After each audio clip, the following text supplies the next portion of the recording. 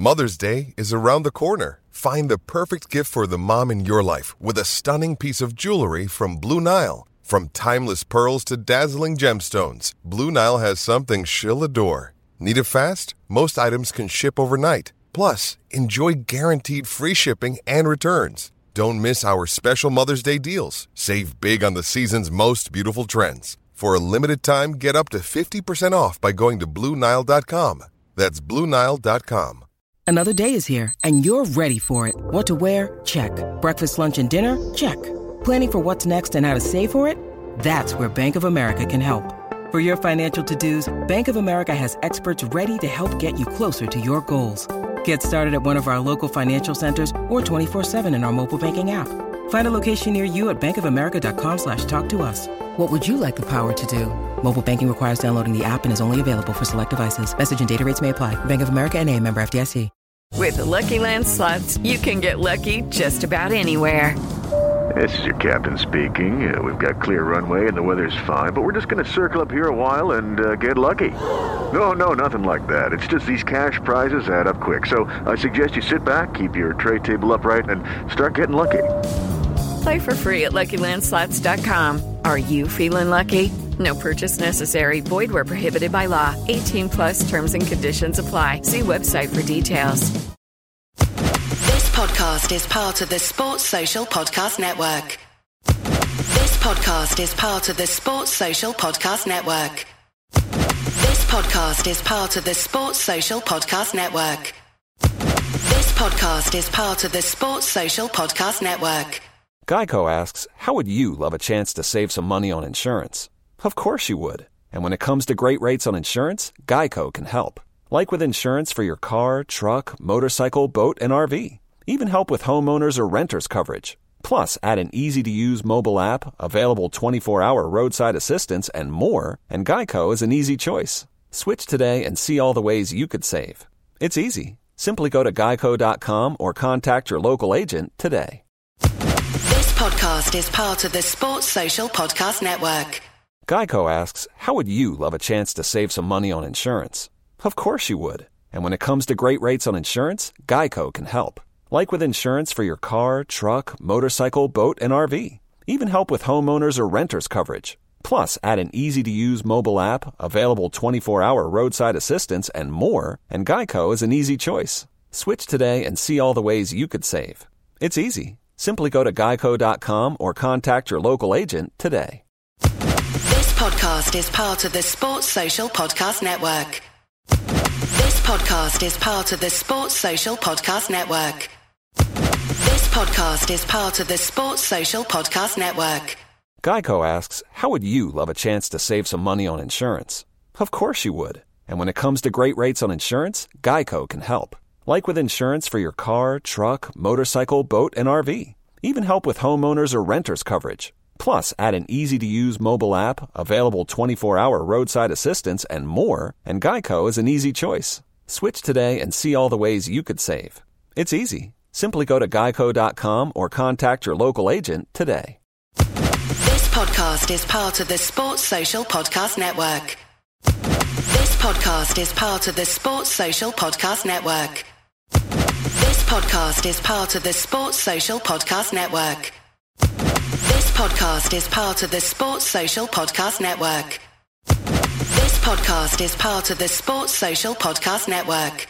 It's Season 7, Episode 52 of the Fighting Cock Podcast. Bardi, what were you saying about Lanzini? I was saying Lanzini doesn't look like a footballer who can high press.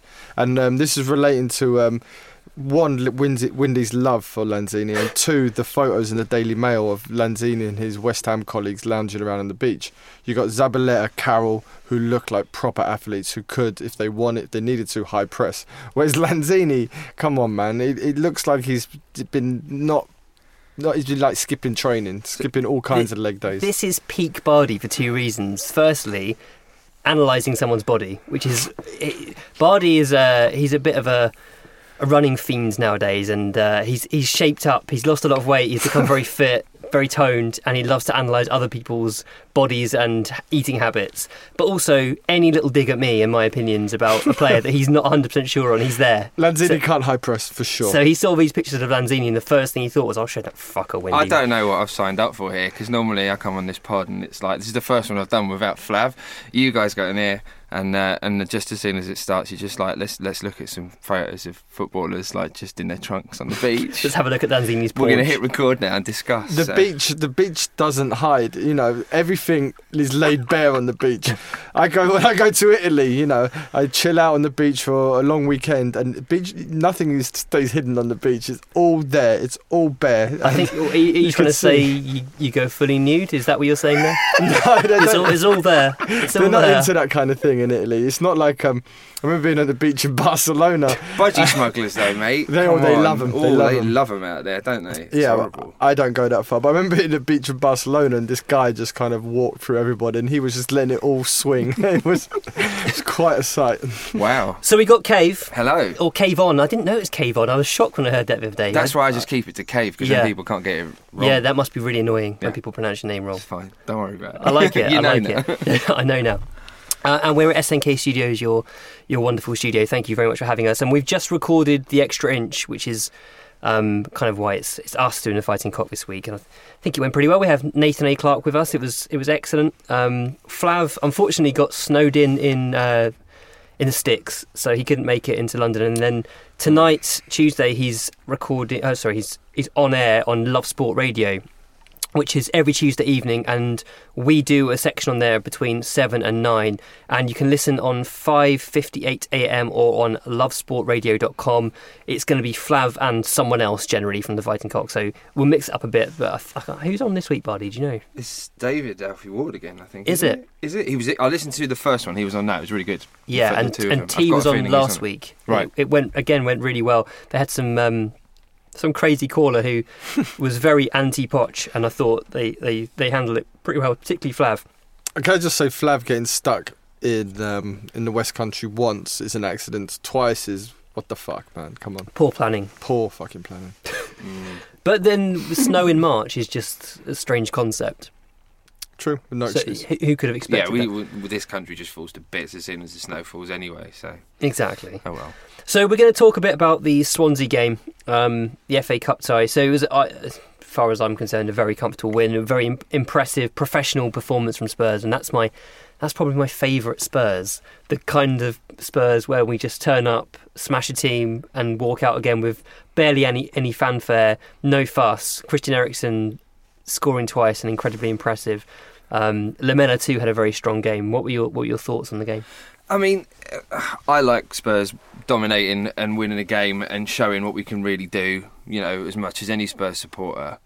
But to a degree, I was a little bit disappointed that Swansea didn't really turn up. It felt a little bit like they'd already conceded defeat, before they even kicked off. And it's the latter stages of the FA Cup. We're up for it. We want to be excited about potentially winning a trophy.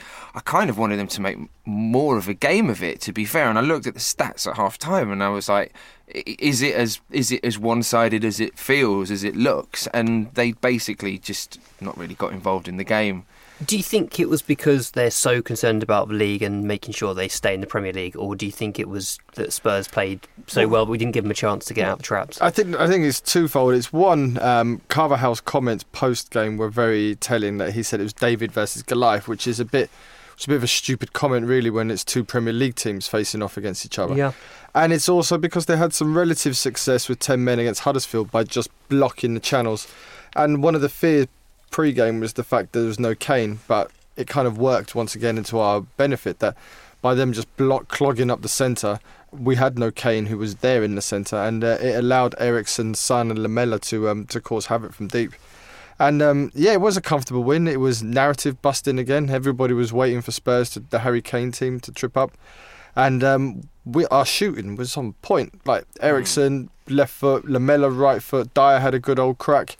The shooting from distance was really good. And I thought their goalkeeper did okay for someone I'd never bloody heard of, and I thought we played pretty well. Yeah, I think as well with them not having, it wasn't like it was a midweek game and they had to save their players because they've got a really big, relegation 6-pointer at the weekend. Like, it was on a weekend, you got no more game for another 2 weeks, because now you've got the international break as well. I don't really think there was an excuse. If anything, they're getting a bit of momentum, putting in some decent performances while they're scrapping away, trying to stay up. If I was him, I would have put a semi-decent team out. Yeah, and even their crowd. I mean, maybe the crowd reacted to the team that went out or the manager's attitude, but they didn't seem up for it. It's a home tie in Swansea. We had a difficult time there last time. Obviously, there was weather involved, but it just did it was a very kind of empty atmosphere in the ground, and we strolled in and just took them apart. They were definitely missing the two RU brothers, who have been a big part of their kind of rejuvenated form under Carvial, and I think that definitely had an impact. But also I thought Kyle Bartley, who's the ex-Gooner who was playing at the back for them, was absolutely shocking. Yeah. And you could argue for all 3 goals he could have come out and pressed the ball and done something to try and stop those shots coming in, and I quite enjoyed that. Yeah, I did a little post on Twitter today, who would you want to sign outside of the top 6, and Alfie Mawson came up a lot, so it was quite nice to see Mawson, and he looked okay in moments.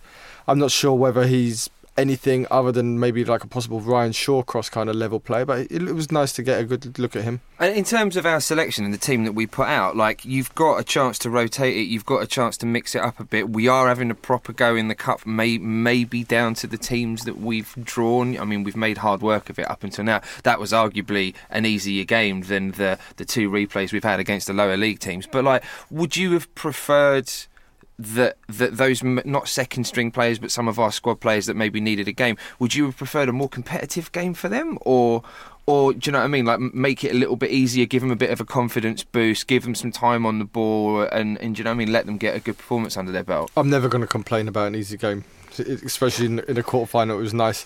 I thought Sissoko, even though there was one moment in the first half where they cleared a corner and Sissoko was the last man and he let it bounce, and slightly terrified me. Yeah, I was terrified there as well, but he got out of it, and I thought for a game where we had a lot of possession and he's not normally great in those games, I thought he had a decent game. He was good, and he has, to be fair to him, he has looked okay in central midfield when he's had a holding player next to him, and Dyer was there next to him mopping up, so it kind of freed Sissoko to do well, and I thought he did have a good game. It was only we made sort of 3 changes from the strongest possible 11 in Vorm, Sissoko and Lucas Moura. Delhi, I think, had a knock. Is that the idea behind resting him? Yeah. Wasn't fully fit. I would like a little shout out to Vorm as well. I thought he made a couple of good saves, good with his kick in, solid goalkeeper. Yeah, I mean, in the first few minutes he rushed out and made that saving challenge basically, and that could have very easily been a penalty if he'd been a second slower, and he did very well to anticipate that. He had a good game. The double save has taken some criticism because some people felt he should have pushed the initial shot further away, but not the easiest one to get away. It was quite central, and it also came out of the blue to some degree, so he did well to get something on it. I think we're pretty blessed in terms of having a second goalkeeper that's happy to play second fiddle to Lloris, but that really does have the ability to come in for that one game and actually perform at the level that we'd expect him to. It can't be easy to just come in for that one game, to stay sharp, to be ready to go, and then suddenly those 2-3 points in the game where something like that happens can make a break or tie. It's pretty impressive. And having a third choice goalkeeper who's never conceded a goal for Tottenham ever. 100% clean sheet. Do you think Vaughan might be sold in the summer and Gazaniga might come through instead? No. Well, because you don't rate Gazaniga? No, I don't rate him at all. I kind of want to talk about Davinson Sanchez, because when we were recording the Extra Inch just now, we had a bit of a chat about him briefly, and Cave made a face at me through the screen, and you obviously have a few doubts about him. Don't get me wrong, I'm really, really pleased that we signed him. I think the money that we spent on him was a bit of a signal of intent as well, and the fact that we actually got him over some of the teams that were, he was touted as potentially looking at was really, really good for Tottenham, and I think it just shows that we're investing in the right way and we're bringing the right sort of player in. From what I saw of him before on the highlight reels, which again don't tell you everything, I saw him as a player that is faster than I have seen him in the flesh. At the games, I've been surprised at times when he's seemingly like running back and perhaps like maybe some of his game gets away with it. I know that we've had players in the past that maybe their tackling, their passing isn't fantastic, but if they do make a mistake, they've got the pace in them to actually get back and correct a mistake. He's not as fast as I thought he was. At times, I don't think he's as composed as I had hoped he was. I think he will be fine. I think he's a fantastic player for us, and I think he's got the right players around him to play alongside and learn from. But I still think he's got a way to go yet to develop before, the fact that he's been first choice since he's come in, partly because of injuries, is great, and I think we've done well in there, but I think he's got room for improvement. And he will improve, surely. I mean, most players take a year to settle, so I think that's where the kind of praises come from, the fact that it's his first season, and we're sort of hopeful that he can now build on this form he's already showing and become an even better player. I mean, I feel like even if he's staying at this level, we've still got a good player there. He's clearly not at the same level as Toby and Jan. That's the discrepancy, isn't it? We're so used to seeing those two almost faultless centre-backs who are also brilliant in possession. And so when you kind of drop down a bit to Davinson stepping in, he's not quite there yet, but I'm hopeful he can get there. I think as well with those two, experienced centre backs, they make whoever plays alongside them look really, really good. And that's not because they're good. I think they just have it in them to organise it. They've got that experience to really, really organise the whole defence. I think even Dyer, when he's played alongside somebody other than one of the Belgians, that's when he's looked a little bit suspect at centre back, but play alongside one of them and he looks absolutely great. I think the real test for Dyer maybe still, but for Foyth as well and for Davinson Sanchez is when neither Toby nor Jan are there, whether it's they've left the club or they've retired or they're not fit. Can those guys really hold a line between them and really organise themselves without one of those senior players in there telling them where to be and what to do? I mean, I'm a huge Davinson Sanchez fan, and I know he's made mistakes. There was the goal that we conceded against West Brom, where I think he underestimated the strength and power of Rondon, which caught us off guard. There was obviously the red card at Watford, and there was the goal against Juve, where I thought he got dragged out by Higuain and then punished around the back by Dybala. But that was more, I think, to do with no protection, screening in front of Higuain, stopping that ball getting there in the first place. There's going to be no defender in the world that is faultless. I do admit on occasion he can look a bit sloppy in possession, but there's other times where the ball's bounced unkindly for him, and using a little bit of skill he's got out of it. I can't remember the game now where the ball bounced up and he did a wonderful piece of skill to get out of a tight situation. So I think all in all, it's been a really good season from him. There's so much still to come. We've seen a lot from him, and he's played in a back three and a back four. And, there's been managers out there who spent a lot more money on players like Mangala and stuff like that. And these are players who've completely crumbled in their first season in the Premier League. I think we've got a fantastic player, and I fully back him to be a star. And if he stays at the club, perhaps one of the finest defenders we've ever seen. Wow. That's a bold statement. Yeah, I'm all about bold statements. See, that's the jump that I don't get, though. Like, I think he's good, but people making statements like that, and I'm not picking on you, buddy, but I have heard a few people saying, he's going to be one. And, like, really, I don't see that yet. I think that he's a great young defender. I think he could be potentially fantastic if he's coached correctly. But I think it's a really big jump to suddenly say, he could be one of the best we've ever had. Because it's like, he's had one season. Yes, I know. Maybe it is a bit Liverpool fan going crazy. Maybe it is a little bit Liverpool. It is a little bit Liverpool. So I maybe hold my hands up there. But I just think he has got everything in his locker. Jesus, I think he's got all the right skill set to become a truly outstanding defender, and hopefully that's at Tottenham. Fair enough. Yeah, I think that's a fair point. And I guess when you're saying things like one of the best defenders, you mean in recent memory, I guess. Yeah, of course. And the thing is, we are the best we've been in recent memory, so it kind of makes sense that a player we're signing to play at that level would be one of the best. Yeah. I would say Vertonghen and Alderweireld are two of the best we've had in recent years. Yeah, I mean, if you look at some of the best players we've had in the last 20 years, they probably wouldn't get in our team now, that's how far we've moved on as a club, as a team. They're playing like, Ginola, who's wonderful. Yeah, we've had that conversation a lot, haven't we? And as your team improves, the level of players improve, and perhaps Davinson will never have the kind of affinity. We'll never have the affinity towards him that we did. Ginola, Klinsmann, King, these kind of guys who were there when we weren't great.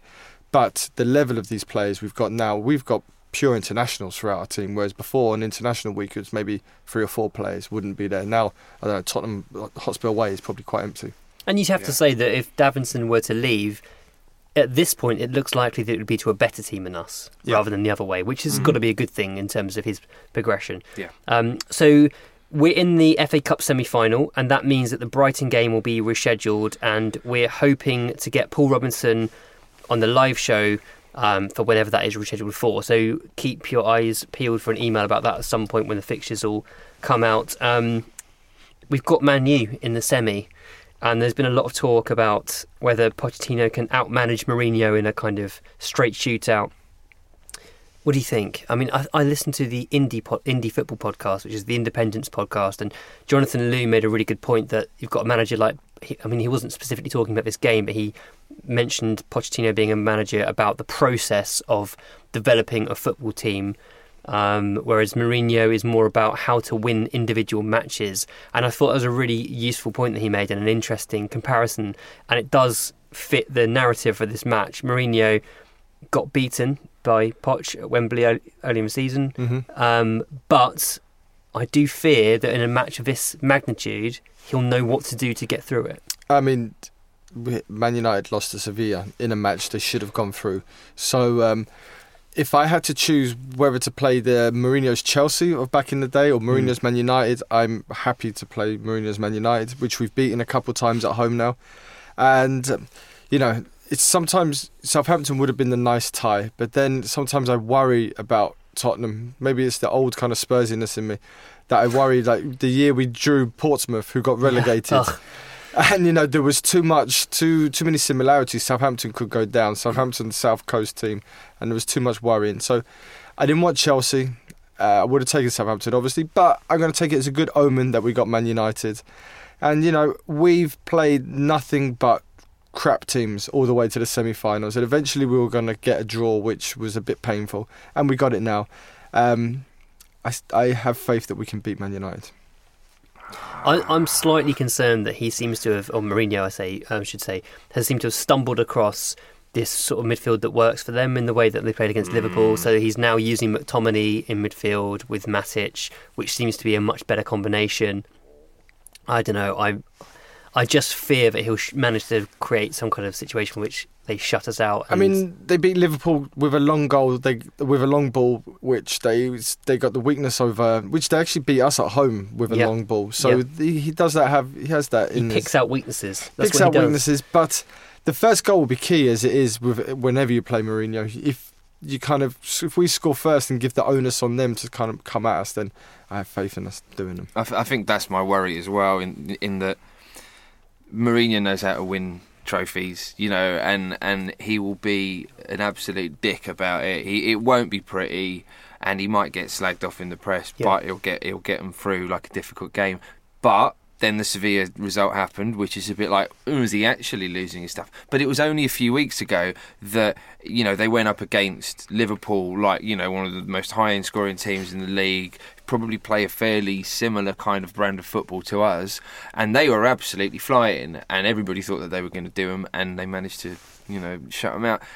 I totally agree with you about him just randomly, luckily finding this combination in midfield that kind of works. Like, that is what bothers me the most as well. I don't, not to get too much into the tactics, but more a case of No, not on this podcast. There's a lot of stuff going on at Man United that clearly looks like, is the dressing room turning? Is it a bit weird? Is he sending a message to the owners, or what's going on? The whole Pogba thing. Sanchez has looked absolute dogs since he's been there, but he'll find a way of doing something, won't he? Even if it's not what you expect him to do. It's not like him to bring a younger player through as well. No, very unusual for Mourinho to do that. And we had a question from Yid83 on Twitter who said, should we drop Vorm and Sissoko for that game? What do you think? How do you feel about this Vorm situation? Because obviously he's played every round so far, but Poch has got history of then taking him out of the team for the really big game, the semi, Well, Lloris, I think, has played 2 FA Cup games for Tottenham and he's lost both of them. Yeah. So that's a little bit worrying. But he will bring Lloris back in, and Sissoko, you think he will? Yeah, I think so. Yeah. And Sissoko won't play unless there's a severe injury. Yeah, I agree. It's a little bit unfortunate on those players, but if they had used those games to stake their claim as the number one in that position, then that would have been up to them, and they didn't. I mean, I'm not suggesting anybody expected Vorm to oust Lloris, but Sissoko, he had a lot of opportunities at the start of the season. They've started to tail off. Those cup games, he hasn't exactly been like pulling up any trees and showing that he should be back in the starting lineup. So I'm all for it. If we want to win competition, we've got to play our best team. And how do you feel about this home dressing room and home game debate that's going on? We're actually in the away dressing room. We use the away dressing room at Wembley. So I read this. So that's the thing, isn't it? That we've chosen to use that dressing room. Mm-hmm. Yeah, I think apparently it's the way you turn out the dressing room is the same way we used to turn when we come out of White Hart Lane, something like that. Okay. So yeah, there's method to it. Man United fans being salty about it. Well, the year the Champions League final was at Old Trafford, if they'd got there, they wouldn't have been complaining about home advantage. Chelsea, fair play to them, they didn't kick up a fuss because when they played Bayern in the Champions League final, that was in Bayern Stadium, and they beat Bayern Munich on penalties, a German team in Germany, in their home stand, in their home ground. Everybody knew this situation. The FA knew the possibility that this could happen. The FA want their money. They want to pay for their stadium, so the FA don't care. And going forward, when Chelsea move into Wembley, I doubt there to be anything different. I think Chelsea will probably play their games there as well. Yeah, and more to the point, fuck them. It's just such bullshit, isn't it? It's such a non-story. It's such a tiny little pissy thing to just have a moan about. And it's just them, like there's always something. They've always got to find a narrative, and just bollocks. Just get on with it, play the game. It's the stadium will be 50-50. There'll be 2 teams on the pitch. Just play the match. The fact that they've played there lots in previous seasons because they get they're always in the Community Shield or they get to cup finals. Historically they've probably had more games there than we have over the past 5 or 10 years. So if anything, this is evening things up a little bit. Sodom. Let's just go and play a game of football. Yeah, bollocks. It pisses me off. They change their minds to suit their argument of a time, don't they? It's one of those things. Just salty football fans. Football fans being football fans, basically. It's just fucking... We're not going to get into it. It's just social media giving idiots a platform. Yeah. Yeah, exactly. Just shut the fuck up. Vardy's in a very end-of mood tonight, isn't he? I'm in a very... Get him out the club. I'm not going to drop any spoilers about the extra inch. So moving on, we're going to talk about the season ticket, and I feel a bit... I almost feel like this isn't one for me because I'm not going to get a season ticket and I never planned to get a season ticket. I've never had one. I'm a member. I'll always be a member as far as I can, see into the future. But I think, Cave, you feel quite strongly about the issue. From our conversation earlier, the prices have shocked a few people, I think it's fair to say. Yeah. And the club have tried to spin it. The Trust were very, very firm on the issue and came out and made a really good statement, I thought, about the numbers of tickets at the various price points and how essentially so many people's tickets had gone up by vast percentage points, and it was incredibly unfair on those people. The club tried to spin it to say there are still lots of seats available under £1,000. It doesn't seem quite right. It does feel like spin. The seats that are available seem to be very, very high up, and there aren't many of them. This is a really tricky one, and I've kind of really sat on the fence in terms of my opinion about it, because I think people have to be honest, and I think that a lot of people's reaction to what's happened is, and quite rightly, entirely based on how it directly affects them, for the same reason that you just said, yeah. Wendy, that you don't really have as much of a strong opinion because you're not in the running to get a season ticket. from my perspective, and also I totally agree that whilst I might look at this from my point of view, somebody else looks at it from their point of view. That might be down to where they sat before and where the equivalent, if there is an equivalent seat, is now. It might be down to how much money they earn, which is a fair point. Do you know what I mean? It's just like, it's fair enough just going, okay, but we've got to put ticket prices up because you want to pay Toby this much money or he'll leave. But there's a million arguments. But people aren't suddenly going to start earning an extra couple of £100 a year just because they put the ticket prices up. So it does have to be realistic. For me, when I first got my season ticket, I could barely afford it. I think that was the first reason I ever got a credit card, was just to buy this. And I don't think I'd even paid it off by the time the next one came around and I had my first renewal. So I've been there. I know what it's like. Now, 15 years later, personally, I'm not too fussed by these prices because I can get more or less a ticket where I was before for it's not actually gone up that much for me. So I'm not looking at it from that point of view, but there are a lot of fans that are. And the match day experience, it's traditionally, without sounding cliche, it's a working man's sport. And there needs to be an element of, if you want to say it that way, working class people in the stadium from the local area that are getting excited about watching their team play. And if they're being priced out and you've got people that are perhaps there on more of a day out, or there's more corporates, then it is going to have an impact on the match day experience. Having said all that, I think the one thing that fans are not thinking about right now is that this is the final piece in the puzzle for ENIC. Once they've done this, they don't need to do anything more other than keep us around the top of the league and in the Champions League before this club becomes an attractive option to sell. So whether what they've done now is to bump prices so that they can see a certain amount of matchday revenue, or whether it might get worse still in the coming years, if and when they do so in the next few years, we don't know what comes next. It's a very, very difficult one to read.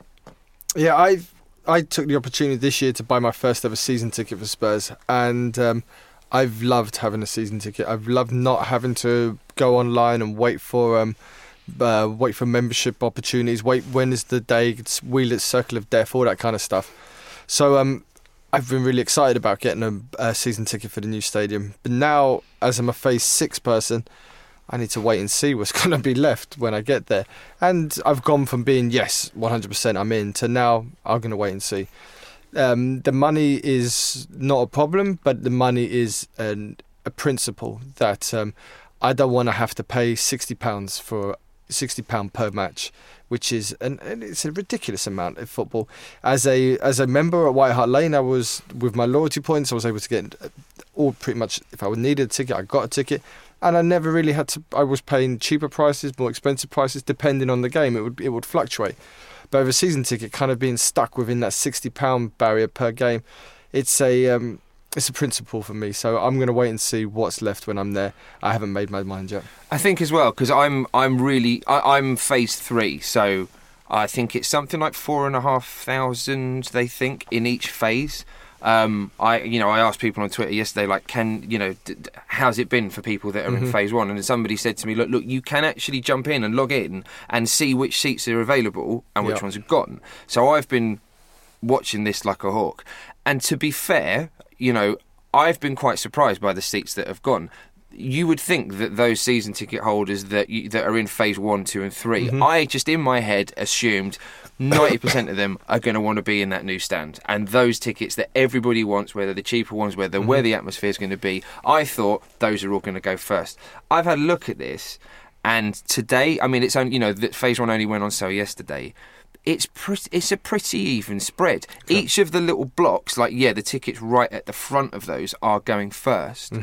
But there's a lot left. There's a lot more than I expected to be left. I thought all the cheap ones would just go like that. Yeah. And from what I can see, it doesn't look that bad. So I still have hope that being in Phase 3, I'm still going to be able to sit with my mates and where we want to be. I think people may be surprised, but I do understand the reaction that people have had to it. When the initial pricings come out and you've seen how many tickets in each price range are available.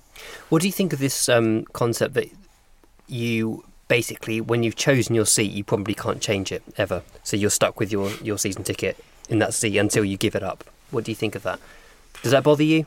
I mean, I got just lumped in the seat that I got lumped in, and one season in, I wouldn't have changed it if you'd offered me £1 million for that ticket. That was, I think, there's one game that I've ever watched at White Hart Lane that was not in my seat. And that was with the 1882 lot when Lamela scored the Rabona.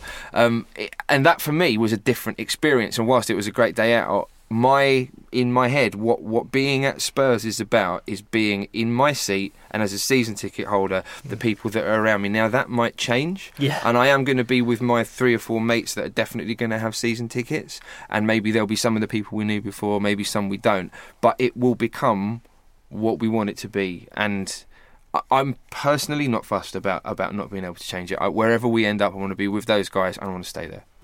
And am I right in saying that it looks as though if you want to sell your ticket on the exchange, you're not going to ever be able to get face value essentially for it? That's one of the things that's been spoken about on Twitter a bit.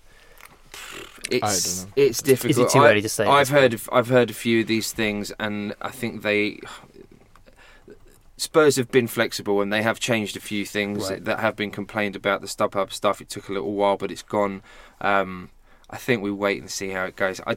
I suspect that we're going to have a lot of very, very sold out games, at least in the first couple of months of the season, and then after that, when things have actually calmed down, then maybe we'll see how it's actually going to pan out for the duration.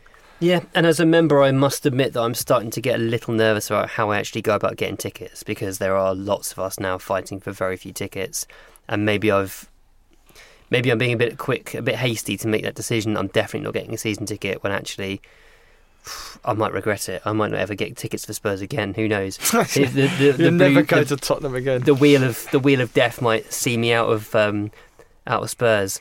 I don't know. It's a very controversial issue. Some people seem very het up about it. Others seem to not care. And I think the Trust are doing great work to keep everyone informed, to lobby the club where they can.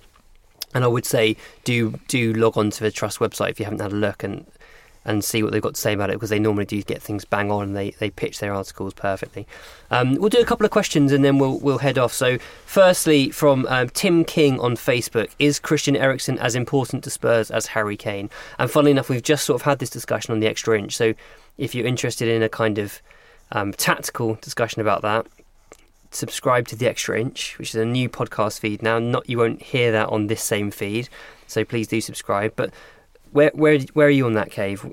Is Eriksen as important to Spurs as Kane? I think with both players, when they're not in the squad or in the team, in the starting 11, we have to change the way that we play, because they're so important to the way that we play. I think that not having a like-for-like replacement for Kane means that we don't play the same way. Sometimes that works out better. Sometimes, like we saw when he came off injured, suddenly we scored a couple of goals a couple of weeks ago. Sometimes that's all it takes. I do feel that of all of the positions that we really need to strengthen and have an adequate backup, even if it's a slightly different player, but something in that mould, is those two. I think that we really, really struggle. Our game changes when Eriksen's not in the team. Similarly with Kane, we have to play differently. Yeah, we have survived periods without Kane, but we always look a weaker team without Eriksen. It's very strange how Kane is our best player, but Eriksen is probably our most influential. I don't want to imagine a future without either of them. But is Eriksen as important as Harry Kane? Yeah, I think he's equally as important to Tottenham. And Eriksen, Kane, and possibly Dele. Those 3 guys are crucial to Spurs. Interesting that you put Dele as number 3. I love Dele. I think everything about him, the way he plays, his energy, the way he gets involved, the way he's maturing, and even though he's maturing, he still winds people up, which is lovely to see.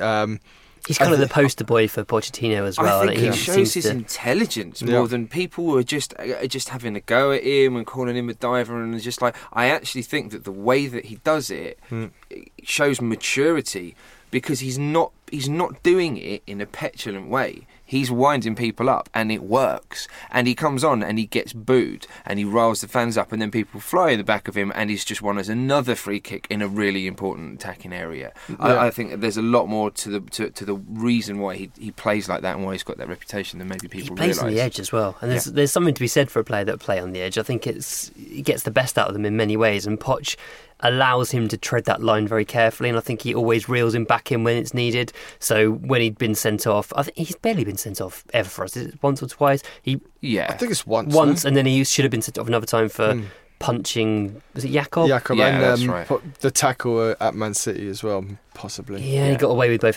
He got suspended for the Jakob thing, and I mean, the thing is, he's a wind-up merchant, and you don't want to lose that from his game. It works for him, it works for us, and it's a good thing on the whole.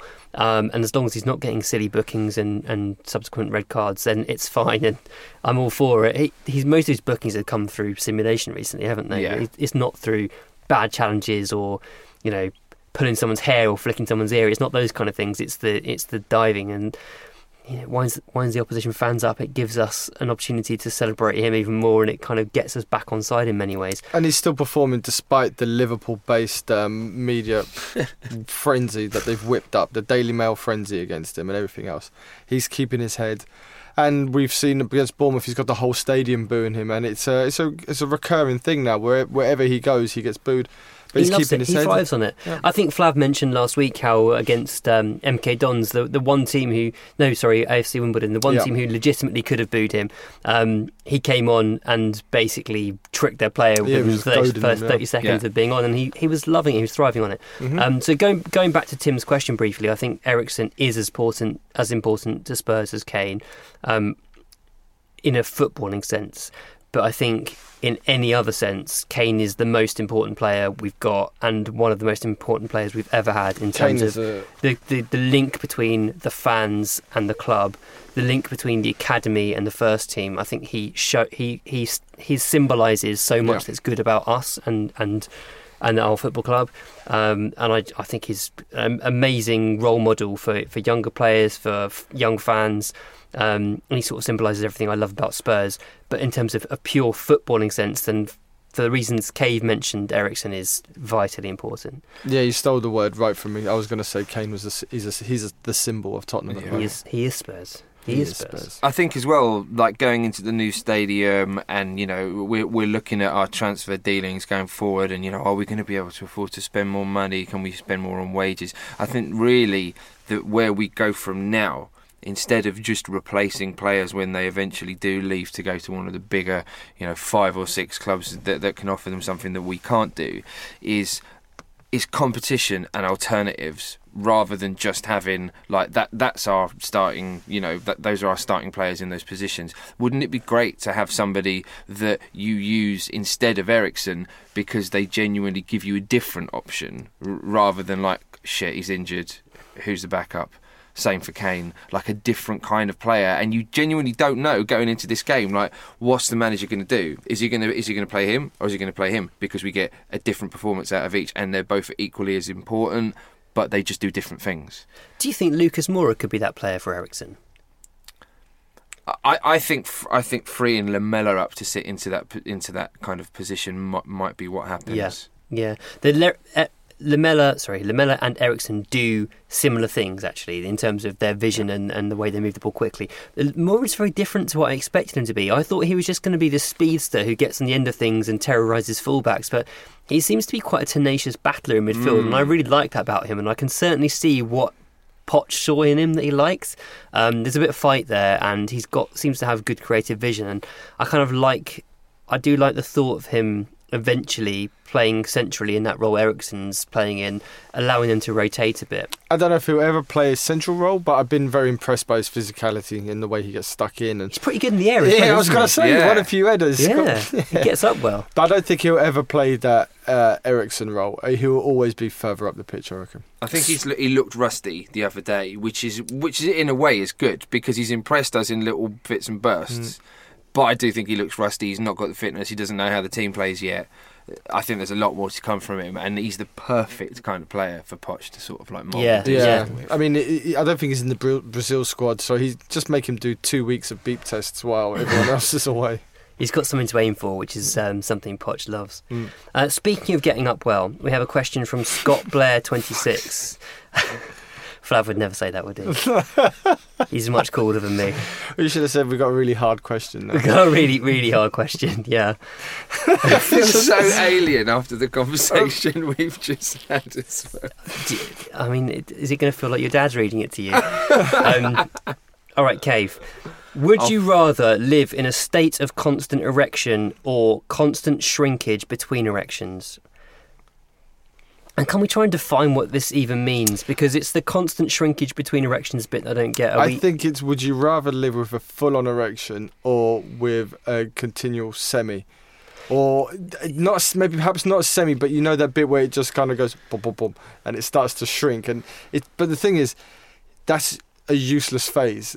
You might as well not have a penis, because that phase, you can't do anything with it.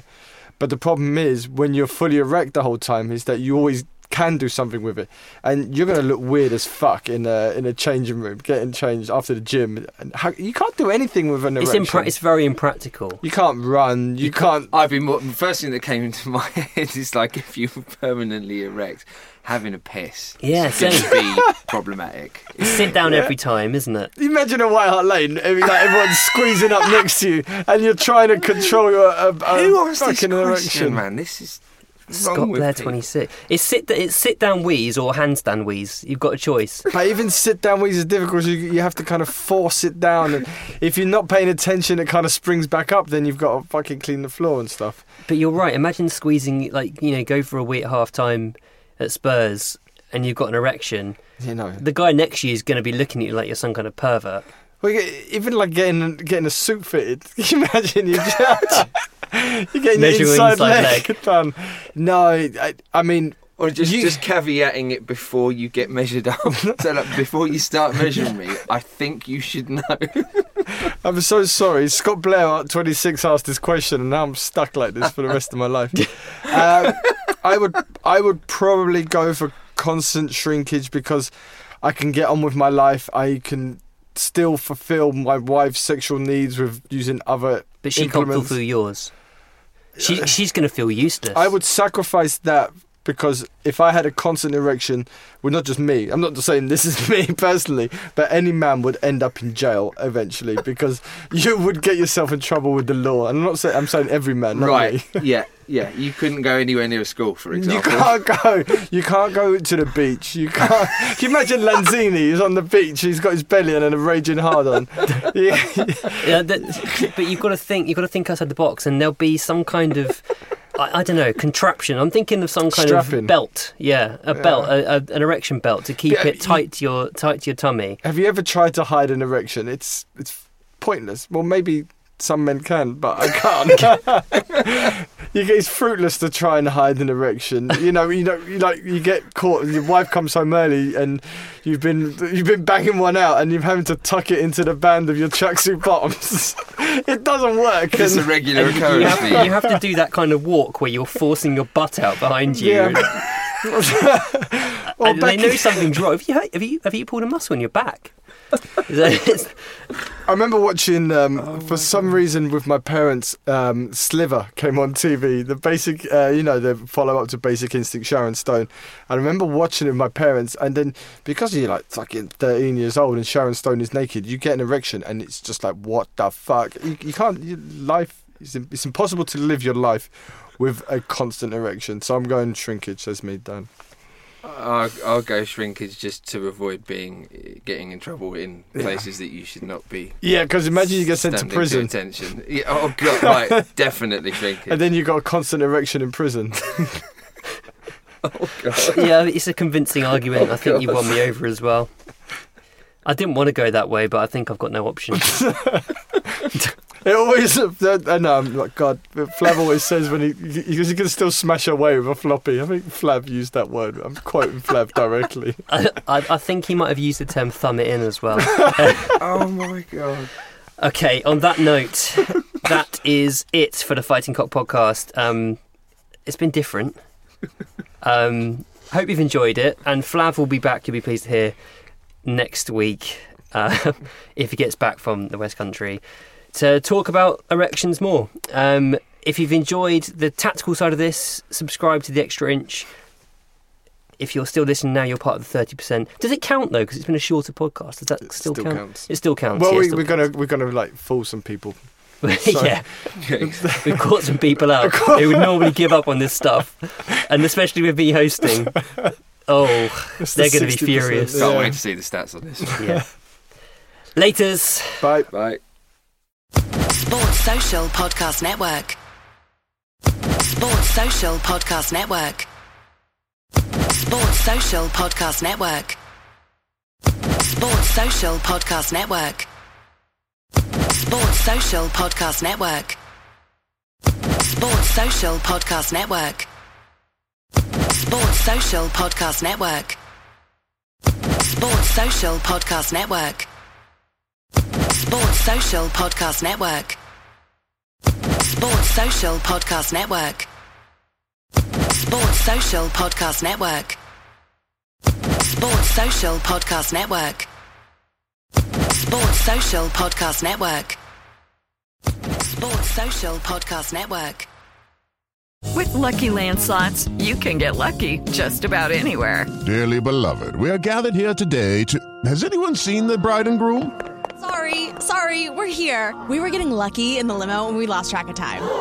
No, Lucky Land Casino, with cash prizes that add up quicker than a guest registry. In that case, I pronounce you lucky. Play for free at LuckyLandSlots.com. Daily bonuses are waiting. No purchase necessary. Void where prohibited by law. 18+. Terms and conditions apply. See website for details.